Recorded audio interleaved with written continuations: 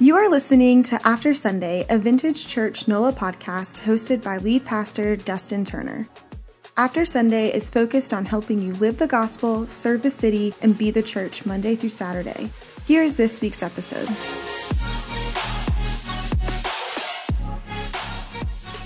Welcome to After Sunday. My name is Dustin Turner, and I serve as the lead pastor of Vintage Church. In the life of the church, Sundays are important, but not everything happens on Sunday. Life happens Monday through Saturday. So my hope is that this podcast inspires and equips you to live the gospel, serve the city, and be the church after Sunday. On this week's episode, I am excited to be joined by Dr. Bob Stewart. Dr. Stewart serves as professor of philosophy and theology at New Orleans Baptist Theological Seminary and occupies the Greer Hurd Chair of Faith and Culture. Not only does he have all of that, but when I was working on my master's degree and my PhD, he was one of my professors as well. And so very excited to have him on. And we're going to be actually talking about one of the subjects that we looked at in one of my seminars, the Historical Jesus Seminar, talking about the resurrection today. We are days away from Easter Sunday, and obviously the most important thing when we talk about Easter is the resurrection of Jesus. And so many people might have doubts or have questions about the resurrection. And so I wanted to have Dr. Stewart on the podcast. He's written on this subject. He's studied this subject to give us some insight into the resurrection and to understand it and understand that it is a historical event. And that's why we continue to remember it, continue to celebrate it, and ultimately why we are Christians. And so, Dr. Stewart, thanks for joining me. Thank you for having me. So let's jump in because we have a few things that I want to talk about. You know, a lot of people talk about the resurrection as if it was kind of not a newer idea. It either came from the Greco-Roman world or it came from the Jewish world. So let's kind of start there. Prior to Jesus, was the idea of resurrection an idea in the Old Testament? And if so, what was it? Okay, that's a great question. So the Old Testament doesn't present resurrection explicitly. Okay. As it is presented in the New Testament or in Christian theology. In fact, the Old Testament doesn't even explicitly present it in the way that it came to be thought of prior to Jesus' birth by the Pharisees and some other Jewish sects in the period of time between the closing of the Old Testament, last book of Malachi, and before the canon of the New Testament, before the New Testament itself. It's hinted at in places like Job 19:25, where Job says, "I know that my Redeemer lives, and on the earth again shall stand." But even there, what's being emphasized is Job is saying, I'm aware, I'm confident that I will be vindicated by my Redeemer. He's not so much talking about his Redeemer living. He's talking about his Redeemer, his Vindicator acting. So when we read a passage like Mark 12, verse 18 and following, that where the Sadducees had asked this question to Jesus about levirate marriage, about the idea that the older brother marries a wife and the older brother passes away, then it's one of the other brother's duties to take the woman, the older brother's who's deceased wife, as their wife, to support her. And there was an ethical concern that was being met there. They asked this question, if she marries all the brothers, then whose wife will she be in the resurrection? Well, it's an absurd question because the Sadducees did not believe in the resurrection. Now, we modern Christians who celebrate the resurrection not only every year, but basically every week in our worship services, we tend to wonder, why didn't the Sadducees believe in the idea of resurrection? The better question would be, why did the Pharisees believe in it? And the answer is that the Pharisees believed in resurrection because the Old Testament showed us in a variety of ways the kind of God that Israel's God was. He was faithful to his people. He was greater than all the other gods, and he was even greater than the twin powers of evil, sin, and death. And so the Pharisees rightly believed that God was going to set right his creation, that he was going to undo the fall, that he was going to bring about an age of paradise, that sort of thing.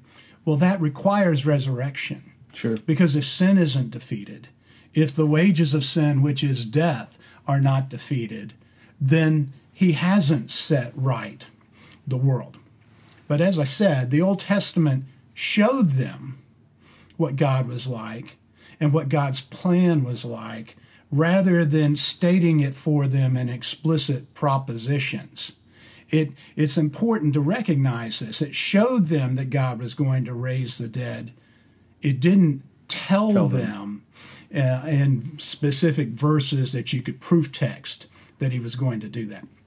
So maybe a 1953 letter from C.S. Lewis will illustrate this point. In 1953, after Lewis's Chronicles of Narnia had become best-selling books, a little girl wrote to him and asked him about who Aslan was in our world. In that book, he says he goes by another name in your world. And she says that she felt an indefinable stirring and longing and love for Aslan. And she wants to know, what's his name in our world? And Lewis replies to her by saying, as to Aslan's other name, I want you to guess. Has there never been anyone in this world who, 1, arrived at the same time as Father Christmas, 2, said he was the son of the great emperor, 3, gave himself up for someone else's fault to be jeered at and killed by wicked people, and 4, came back to life again? Now, don't you really know his name in this world? And Lewis did not reply like the Gospel of John. In the beginning was the lion, and the lion was with the emperor, and the lion was the emperor. Instead, Lewis gave this child an answer to the riddle of Aslan's identity that was more showing than telling, but the Aslanology was every bit as high. And so, in the same way, the Old Testament doesn't tell us directly what God's plan is for eternity, but it shows us in multiple ways that he's a God who is faithful. And so, from a close study of their Jewish scriptures, Jewish scholars in the period between the Old Testament and the New Testament fully worked out this idea. And so the Pharisees had a developed idea of resurrection. And we see this in Paul's life. Paul is a Pharisee. He's on trial in Acts 23. His strategy is to divide the Sanhedrin between the Pharisees and the Sadducees. And he says, I am a Pharisee, and I am on trial for belief in the resurrection. And then it all... he pits them against each other. Yeah. So, but one thing that we must not miss is that although most first century Jews believed in the idea of resurrection, most did, but some did not, like the Sadducees, the resurrection they expected was the resurrection of all the righteous dead, not one man. And it was at the end of the age, not in the middle of time. And so Christian belief that God has raised this man, Jesus, from the dead in our lifetimes was shocking. Okay. And that's almost kind of what Paul says, where Jesus, 1 Corinthians 15, right? Jesus is the first fruit. They weren't ready for that. Right. Now, the resurrection we're waiting for is the resurrection they were expecting. Right. And in 1 Corinthians, he's writing to a church that has some Jews in it, but is primarily Gentile. And so they had been encountering Greek groups who did believe in afterlife, and some that didn't believe in it. The Platonists had some idea of an afterlife, The Stoics had some minimal idea of an afterlife. The Epicureans had no idea Live it up. of an afterlife. But what Paul is doing in 1 Corinthians 15 is he's arguing from the resurrection of Jesus to the general resurrection. Yeah. They're not doubting that Jesus has been raised from the dead. And Paul is saying it's inconsistent of you to affirm and base your lives on the resurrection of Jesus, but to deny a general resurrection at the end of the age. So I've heard frequently, I hear preachers preach from 1 Corinthians 15 as though it proves the resurrection of Jesus. That's not Paul's point. He didn't have to do that. They believed 15. that. They already believe that. Okay. With that Old Testament idea in mind, and kind of even piggybacking on some of the Pharisees, Sadducees discussion, what does Scripture tell us about the resurrection of Jesus? It tells us a lot. Okay. But I'll unpack that a bit more. Okay. Not fully. I think first we have to separate the question. What does the Bible tell us about the resurrection as resurrection? Just considering that, what do we see about God and his plan for our world? Well, number one, resurrection tells us that the created order is good. It's world affirming, it's life affirming. It affirms the physicalness of human life, where there were a lot of philosophies, let's say like Platonism, that denied the goodness of human life. It tells us that God's end game is not to escape the physical world, as Plato taught, but rather to redeem it. That we will spend eternity in bodies is an affirmation of the value of the goodness of the creation, the goodness of physical life. Resurrection is also testimony to the faithfulness of God. He does not abandon his people. He does not forsake them. It's not simply a new positive way to think about death. It's not a new understanding of death, and as if to say, well, death isn't so bad after all. Death is our friend. That's not what it's saying. Yeah. The Scripture is clear. Death is an enemy, but it's a defeated enemy. But chronologically, as Paul says, it will be the last enemy to be defeated. So the resurrection means that death is really, really bad, but that God is greater than the evil of death, and that death is defeated. But interestingly enough, it's not just anyone who's resurrected first. It's one man, specifically Jesus of Nazareth. And that tells us that the Father vindicated him by raising him from the dead. He affirmed everything that Jesus taught about God and his plan. And so the resurrection is the linchpin point. It's the crucial part of the gospel that we Christians preach. Now, I do think that we would do well to tie the resurrection to the crucifixion. Sure. It's cross and resurrection. It's Good Friday and Resurrection Sunday. But it would also do well to tie both of them to the ascension. So, interestingly enough, we ate lunch together today, and over lunch you asked me about Bart Ehrman, or maybe someone else brought Bart Ehrman up. In his book entitled, How Did Jesus Become God?, Bart Ehrman argues that the earliest church did not think of Jesus as being equal to God the Father, but rather they thought that God had exalted Jesus. Now, the New Testament teaches that God exalted Jesus. Sure. Philippians 2 is a classic passage of that. Although he was in the image of God or the likeness of God, he took a step down.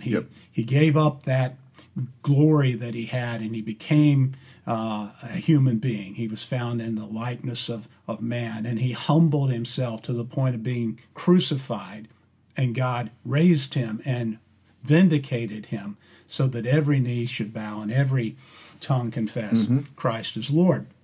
So obviously there is an exaltation theme in Scripture. Where Bart errs is that he doesn't admit or recognize that that exaltation theme comes after the dissension theme. That what Paul is saying is not simply Jesus was this great man, he was one of God's best, and God has chosen him to honor him by elevating him and giving him a lesser godlike status. He's saying he started at the top level, at the penthouse, he went to the basement, and now he's back. It's the whole penthouse. Humiliation, exaltation, right? They go together. And so the really interesting thing for our conversation today, coming back to Bart Ehrman, is he says that the earliest Christians began to believe that Jesus was divine as a result of the resurrection. Okay. And I would agree. Sure. Now, what Bart actually means when he says the resurrection was the reason, what he actually means is their mistaken belief that Jesus had been raised was the reason.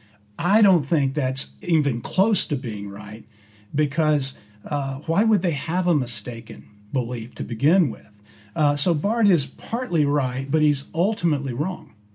What I think happened is that Jesus' disciples finally got it.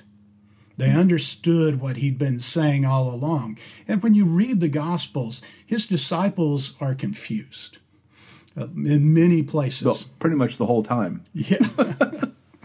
But what's going on there is that we've read the whole story. We're looking back at it from the ending. They haven't reached the ending. Yep. We would have been confused if we too had their cultural upbringing, their religious presuppositions, that sort of thing, because the things that Jesus is saying and doing are shocking. And we sort of read the Bible carelessly because we've heard the whole story so often. We've heard about his birth every year. Yep. A virgin got pregnant without having sex. What a surprise! Sure. What's the problem? Well, that's the problem. This man was raised from the dead, a man who was brutally killed, publicly killed, buried for days before he was resurrected. He ascended to the Father. These are shocking things to have happen, not in a book, but right before your eyes. And so I tend to go light on the disciples. So I think Bart is right that the resurrection is crucial to Christianity and to Christian theology, to us getting it. But I think he's being simplistic. If Jesus hadn't taught the things he did before he died, and if he hadn't been taken up in the ascension, his disciples still wouldn't have gotten who he was. They would have just said, well, that was a close call. That sort of thing. They wouldn't have seen him as resurrected, but they would have seen him like Lazarus or some people in the Old Testament. It was a miracle, but that's it. It's life again. It's resuscitation. It's not resurrection. But resurrection is an altogether different sort of thing.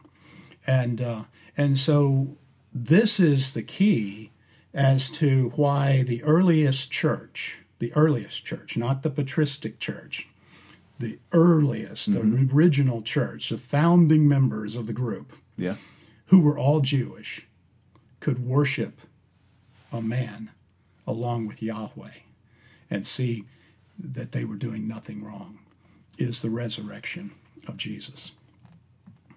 Okay. So you've just told me all of this stuff about the significance of this, about the reason the disciples worshipped Jesus as God because they saw a resurrection. Yet today and then, people doubted the resurrection. Right. So maybe thinking about then and today, and honestly don't think the reasons people doubt are all that different, but why do people doubt the resurrection of Jesus? Great question. Well, first off, as I've alluded to earlier, this is a really extraordinary idea, isn't it? And we tend not to be as amazed by it because it's a familiar idea to us. Yeah. Secondly, we live in a modern age.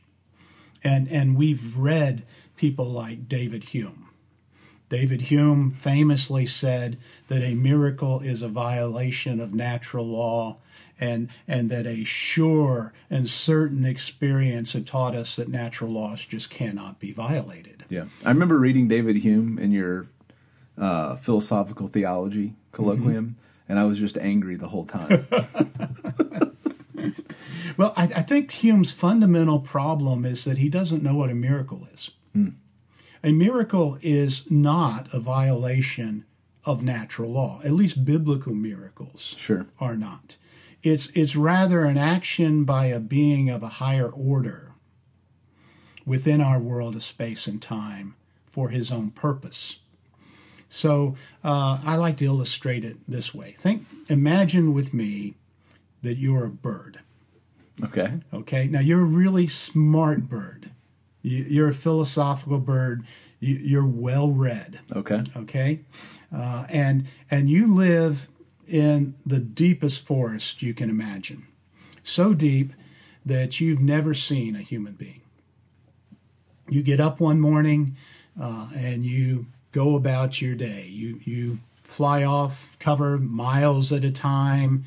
You sing songs. You catch bugs and worms and eat them. You may lay eggs. You just play games with your bird friends, that sort of thing. At the end of the day, you fly back to the tree where your nest is, and you find that it's on the ground, neatly severed at its base, a straight line right through it. Now, because you're a smart bird, you understand that sometimes trees get eaten up by parasites and they just weaken and decay from within, but you know your tree is a healthy tree. You understand that sometimes storms blow them over or lightning strikes them, but you weren't so far off that there would have been that kind of storm without you knowing it. So, you're a philosophical bird and you've read David Hume.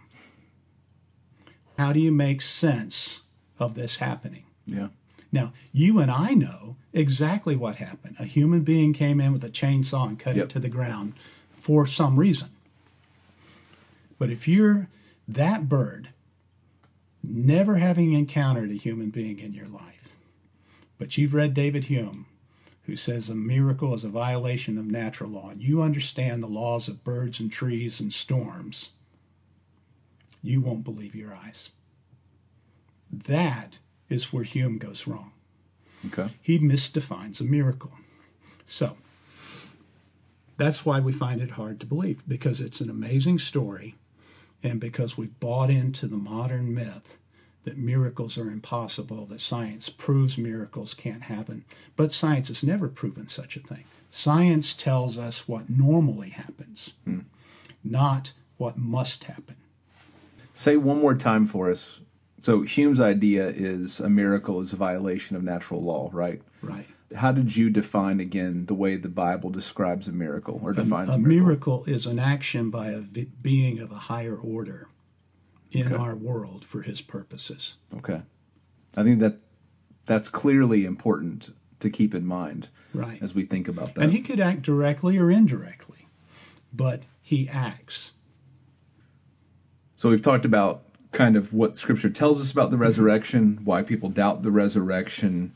What is the evidence in support of the historical resurrection of Jesus? It's a miracle, but there's clearly evidence that supports it. What is that evidence? And I think evidence is so important. No one should believe in a miracle without evidence. Okay. So first off, Jesus was buried.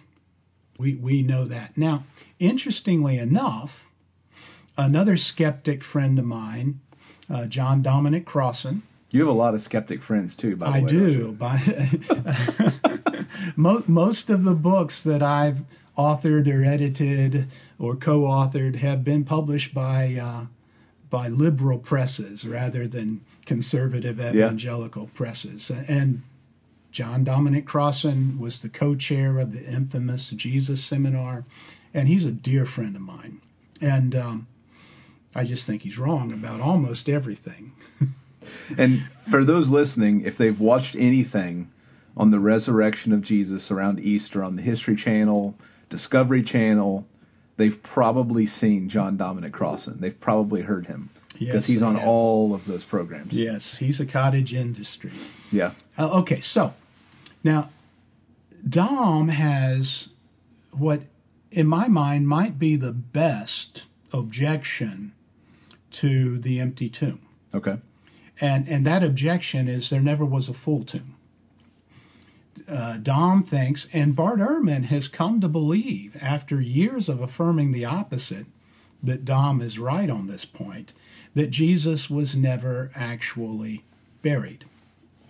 I have a whole talk that I do on this, but we don't have time for that.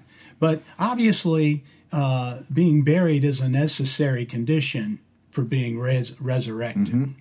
So he says that what actually happened in the ancient world was that Romans used crucifixion as a way to intimidate their people they wanted to control. Mm-hmm. It was a form of political terrorism. And he's absolutely right about that. He says that Romans generally did not bury the victims of crucifixion because most religious groups in the ancient world, and everybody was religious in the ancient world in one way or another. Even the worst people were religious people. Sure. And most religions in the ancient world had strict laws or regulations about what was to be done with a body after it died to guarantee the best sort of afterlife, if there was an afterlife. And so part of the intimidation was not only that it was a brutal way to kill you, a slow, painful, humiliating way to kill you, it was also knowing that your body won't be disposed of correctly. Now, there are several things that can be said to respond to that. Number one is that all of the information about that sort of intimidation comes from a later time. It comes, particularly with respect to Jews, it comes from the Jewish rebellion that was put down in the year AD 70. So some 30, 40 years after Jesus. Right. But I think the most important thing for us to get is that they didn't need to humiliate Jesus in terms of his burial to curse him, because the Old Testament already taught, "Cursed is he who dies on a tree." Yeah. And also we have physical evidence of crucifixion victims, Jewish crucifixion victims, being buried in ossuaries and that sort of thing. So the evidence doesn't support a categorical claim. And then when you look at the story in context, why does Pilate kill Jesus? He's not really concerned about what Jesus has been teaching. He's concerned about the Jews. He wants to keep the peace. Mm-hmm. And so he kills him to keep the Jewish leadership pacified. But then he allows him to be buried to keep the rabble who are following him pacified as well. Interesting. There's an extremely plausible motive for Jesus to be buried. Okay, but he was buried, and by scholarly standards, Crossan and Ehrman are the tiniest of minorities. Almost every biblical scholar, no matter whether they're theist, liberal, or conservative, will say Jesus was buried. Secondly, the tomb was found to be empty by female disciples. If you were the apostles writing a story about it, you wouldn't humiliate yourself in that way. All the apostles flee, and the women have the courage to go to the tomb to anoint the body on the third day. Mm-hmm. You would be the people finding him. And you wouldn't tell the story in such a bewildering fashion. The women find that the tomb is empty, he's been raised, they come back to you. Jesus has told you that he'd be crucified, that he'd be buried, that he'd be resurrected, and the women tell you it happened just like Jesus said And you don't believe it, you knucklehead. Yeah. So there is that. It satisfies what scholars call the criterion of embarrassment. Then third, different people in different places and circumstances report that Jesus appeared to them. And one of them, the Apostle Paul, was opposed to Christianity until the risen Jesus appeared to him. So, and Paul makes it clear that the risen Jesus appeared to me, the resurrected Jesus, not simply I had a vision. Yep. And then fourth, the disciples themselves had a dramatic change of heart and believed in Jesus' resurrection despite persecution. So before his crucifixion, they're persecuted, they run and hide. After his persecution, they stand up and die. Yeah. And so that tends indirectly to support their testimony. Now, people do die for lies. Sometimes I hear amateur apologists say, nobody dies for a lie. Plenty of people have died for lies. People don't die for lies that they know are lies. That's the point. So then I think this is a crucial point. It's almost never mentioned. And I think it's because it's so obvious that people just say it goes without saying. And things that go without saying go unsaid. Christianity began in Jerusalem. It just did. And every scholar that I've ever read understands this. And it began very soon after Jesus' crucifixion. But Jerusalem, less than 2 months after his crucifixion, less than a week after his crucifixion, is the last place on earth that you would start a religion based on our leader was killed and raised from the dead. Because if his body was still in the grave, all they would have to do would be go out, it's over there. Roll the stone away, drag the carcass through the street. What do you got to say now? Yeah. Or if he was never buried, they would just have to say, well, that's interesting because he was never buried. But we don't find anything like that. And so I think that is great evidence that's frequently overlooked. The next point would be that resurrection belief requires a mutation in Jewish belief. Okay. And all of the earliest Christians were Jewish. Not a one in the bunch that wasn't Jewish. But as we noted, those Jews who did believe in resurrection and those Jews who didn't believe in resurrection also understood, it's bodily. It's not this spiritual, ghostly sort not of a thing, phantasm like the Jehovah's Witnesses talk about or something. B, it's at the end of the age, not in our lifetimes. And it's all the righteous dead, not one man. And so what can account for that sort of belief? Only the resurrection would be my thinking. Here's another thing that is frequently passed over. All of the earliest Christians were Jewish, and they worshipped on a day other than the Sabbath. They worshipped on Sunday. And the scriptural testimony in Acts as to their habit of doing so, it's just kind of an offhand remark. It's not put out there, here is a testament, here's evidence for the resurrection. We're worshiping on Sunday. They just call it the Lord's Day. Why would they call it the Lord's Day? It was the day the Lord was resurrected. Here's another point, and I think this is even less understood because it does require some historical understanding. Christianity began as a messianic movement. Jesus is not only the Savior, he's not only divine, he's not only a prophet, he's the Messiah. And there were plenty of Messiahs 100 years before Jesus, 100 years after Jesus. We even read about 2 of them in the book of Acts, where Gamaliel, Paul's mentor, says to the Sanhedrin, well, you better be careful with punishing these guys, that you don't go too far. Remember, there was this guy, Judas. We killed him, and his movement came to nothing. There was this guy, Theudas. We killed him. His movement came to nothing.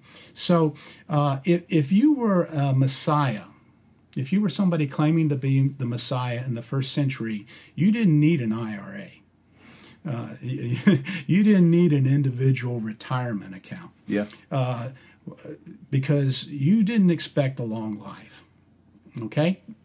And so, summarily, just like all the other messianic claimants, Jesus is killed. Now, when that happened with every other group, they either dispersed, and that's what the majority did, or they took a leader from the same family. But notice nobody ever says James, the brother of Jesus, is our new leader. James worships his older brother. Yeah. That's an incredible thing. I can't imagine my younger brother ever worshiping me. Okay? And I don't know how to make sense of this as a historian. Because what they don't do is say, our leader whom you killed is still alive, or is alive again. But the earliest Christians did do that. And the only way I can make sense of it as a historian is to say, it happened. Yeah. Okay. I've got two more reasons. Okay, keep this going. Is a lot These of are good. evidence for you, isn't Sure. it? Early Christians clearly worshiped Jesus. They reshaped the Passover around him, which he commanded them to do, which is a startling statement of his deity, or that he recognized he was divine. Who else had the authority to monkey with the Passover? Yeah. And yet the Passover becomes the Lord's Supper. It's not something we do in memory of the Exodus anymore. It's something we do in memory Of him. of the crucifixion. Yeah. And so, And it was at that point 2,000 years old? yeah. So, I mean, Jews have been practicing this meal for 2,000 years, and Jesus Right. changes it. Yep. There you go. And so resurrection has to be part of the reason for that. And then finally, early Christians preached the resurrection to Jews and to Greeks. And the resurrection was foolishness to Greeks. Plato said the body is a prison. Epicureans said that when a man dies, his blood spills out, and that's all there is to it. The Stoics said there's a spark of the divine in every human person, and at death that spark goes back into the pool of all the other sparks collected together. But none of them believed in bodily resurrection. And the Platonists kind of had some idea of pre-existence of souls and reincarnation. Right. But reincarnation is not resurrection. It's not one man. It's not somebody coming back to bodily life after they've been dead and then living forever. Yep. So they preach it, and they preach it to Jews too, but especially to Greeks. So if you'll remember Acts 17, where Paul preaches at the Areopagus, everything comes to a head. Not when he says that there's one God, that God has created everything, that he's made the entire human race out of one man. All of that's fine. When he says he's going to judge the world through a man whom he has proven by raising him from the dead, that's when it all comes to pieces. Well, obviously, Paul understands their beliefs particularly well because he was pushing their buttons. Sure. He knew their background beliefs. Why would he do that? Why would he say something that he knew would likely result in an uproar? Because he had to. Yeah, it's fundamental. Every single sermon in the book of Acts includes the resurrection. They're not all the same on other points, but every one of them includes the resurrection. It's not the gospel without the resurrection. So that's a bit of the evidence that we have for the crucifixion. And I think what's helpful about a lot of that is, and you mentioned it earlier, where it's just a lot of those things go without saying. Like, they're almost common sense. You think about them like, well, of course that would make sense. you were doing this, then this would happen. And so it's interesting because I think a lot of people are like, a lot of modernists are, well, we're not able to prove this because there's no photography, there's no this or there's no that. But you're just laying out the facts of, well, if this happened, then this would be the result, and that's what we see. Right. Therefore, it makes a lot of sense. I wanted to tie in this other idea because I think practically speaking, it's really important for us. In our culture, we talk a lot less about the resurrection, minus Easter, and we talk a lot about going to heaven. Right. And yet, the hope of the Christian faith and the Christian life is not going to heaven. That's right. It's the resurrection. Right. So how is the resurrection tied to all of this? How should we begin to think about this differently? Okay. So I don't want to say that we don't go to heaven. Sure. Okay, but that's not our ultimate hope. That's our immediate comfort. Okay. And Paul in 2 Corinthians chapter 5 says to be absent from the body is to be present with the Lord. With the Lord. Yep. And that is great comfort. Mm-hmm. But resurrection is not to be confused with simple life after death. And too many Christians have something like a view that would be something like Plato's view, the analogy of the cave. This world is the cave. It's a shadowy world. We only see images darkly, dimly of what is out there in the greater reality. Yeah. But when we leave the prison of the body, then we'll see it all directly and immediately. And that's consistent with his overall way of thinking. You can marvel at how intelligent Plato and Socrates were and how insightful. But resurrection is not simply that. It's not escaping from a lesser world and going to a higher world. It's not simply life after death. It's life after death. And so at death, believers go to be with the Lord, and they enjoy the presence of the Lord consciously, in my view. Okay. They are aware of that God has been faithful, that his promises have been kept, but they're also aware that there's much better to come. And that is then when Jesus returns and he calls the dead to life. And we are raised to meet him immortal. And we are forever with him in a recreated heavens and earth. Yeah. And in a recreation where there will be no death, there'll be no sin, there'll be no suffering, there'll be no tears, there'll be no darkness, that sort of thing. But we'll still experience the physicality, right? Yep. It's what you said. Right. Resurrection reminds us the physical is good. Right. It's God's creation. Right. And that was widely understood in the first century world, whether Jewish or Gentile, that resurrection is something that happened to the body, that it was not just reincarnation or platonic escape, release, that sort of thing. And so, in fact, we mentioned Paul preaching at the Areopagus. The Areopagus was founded on these words from Aeschylus in his Eumenides. When a man dies, the earth drinks up his blood. There is no resurrection. I've never heard that before.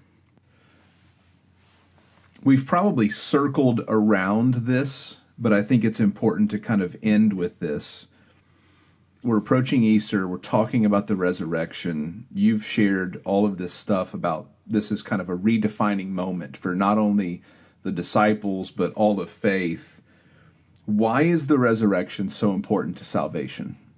That is a great question. Number one, it's the basis of our salvation. Okay. It tells us that God has defeated sin and death. Number two, it guarantees our resurrection.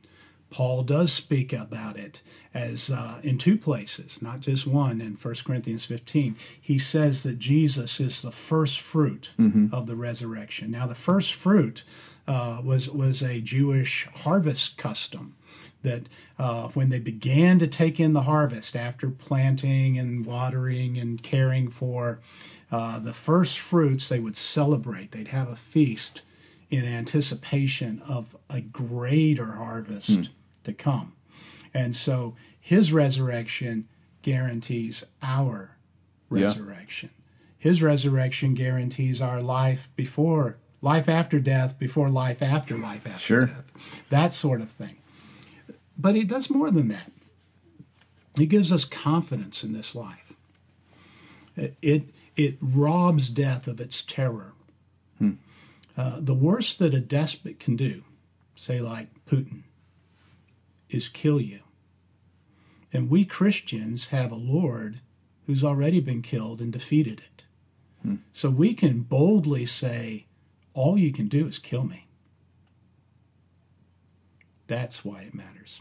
Yeah. And I think probably in Western Christianity, we forget that a lot. There are political and ethical meanings that come from the resurrection. Yeah. We can't dispose of human life because it's valuable enough to God to raise it from the dead. We can't support abortion. We can't support infanticide. We can't support racist killings. We can't support autocratic leaders around the world who are punishing the innocent, who are just raping and pillaging for their own gains. We should speak out against all of that. Because life as God intended it, human beings made in his image, are very good. I think that's a good place to end. Thank you so much, Dr. Stewart. I think there's a ton that you've said that's insightful, and I think everyone will find something that I think is new to them or something that they can kind of hang on to as they think about the resurrection. And so I would really encourage, if you're listening to this, and I'll put a link in the show notes, but Dr. Stewart, he kind of referenced a few. He's written a ton of books, edited a ton of books. They're all on Amazon, right? You can find them all there. And so we'll put a link to his Amazon page, and he's got a lot of books on the resurrection. Wrote his dissertation on the historical Jesus. A lot of books that he edited from the Greer Herd Forum, where you get to hear a conservative scholar debate with a liberal scholar on some of these important issues. And so I would really encourage you to go and check out some of those resources. If you're enjoying this content, you find it helpful, please subscribe to stay up to date. You can leave a review, share it with your friends. My desire is that what we share with you here will equip and inspire you to live the gospel, serve the city, and be the church after Sunday.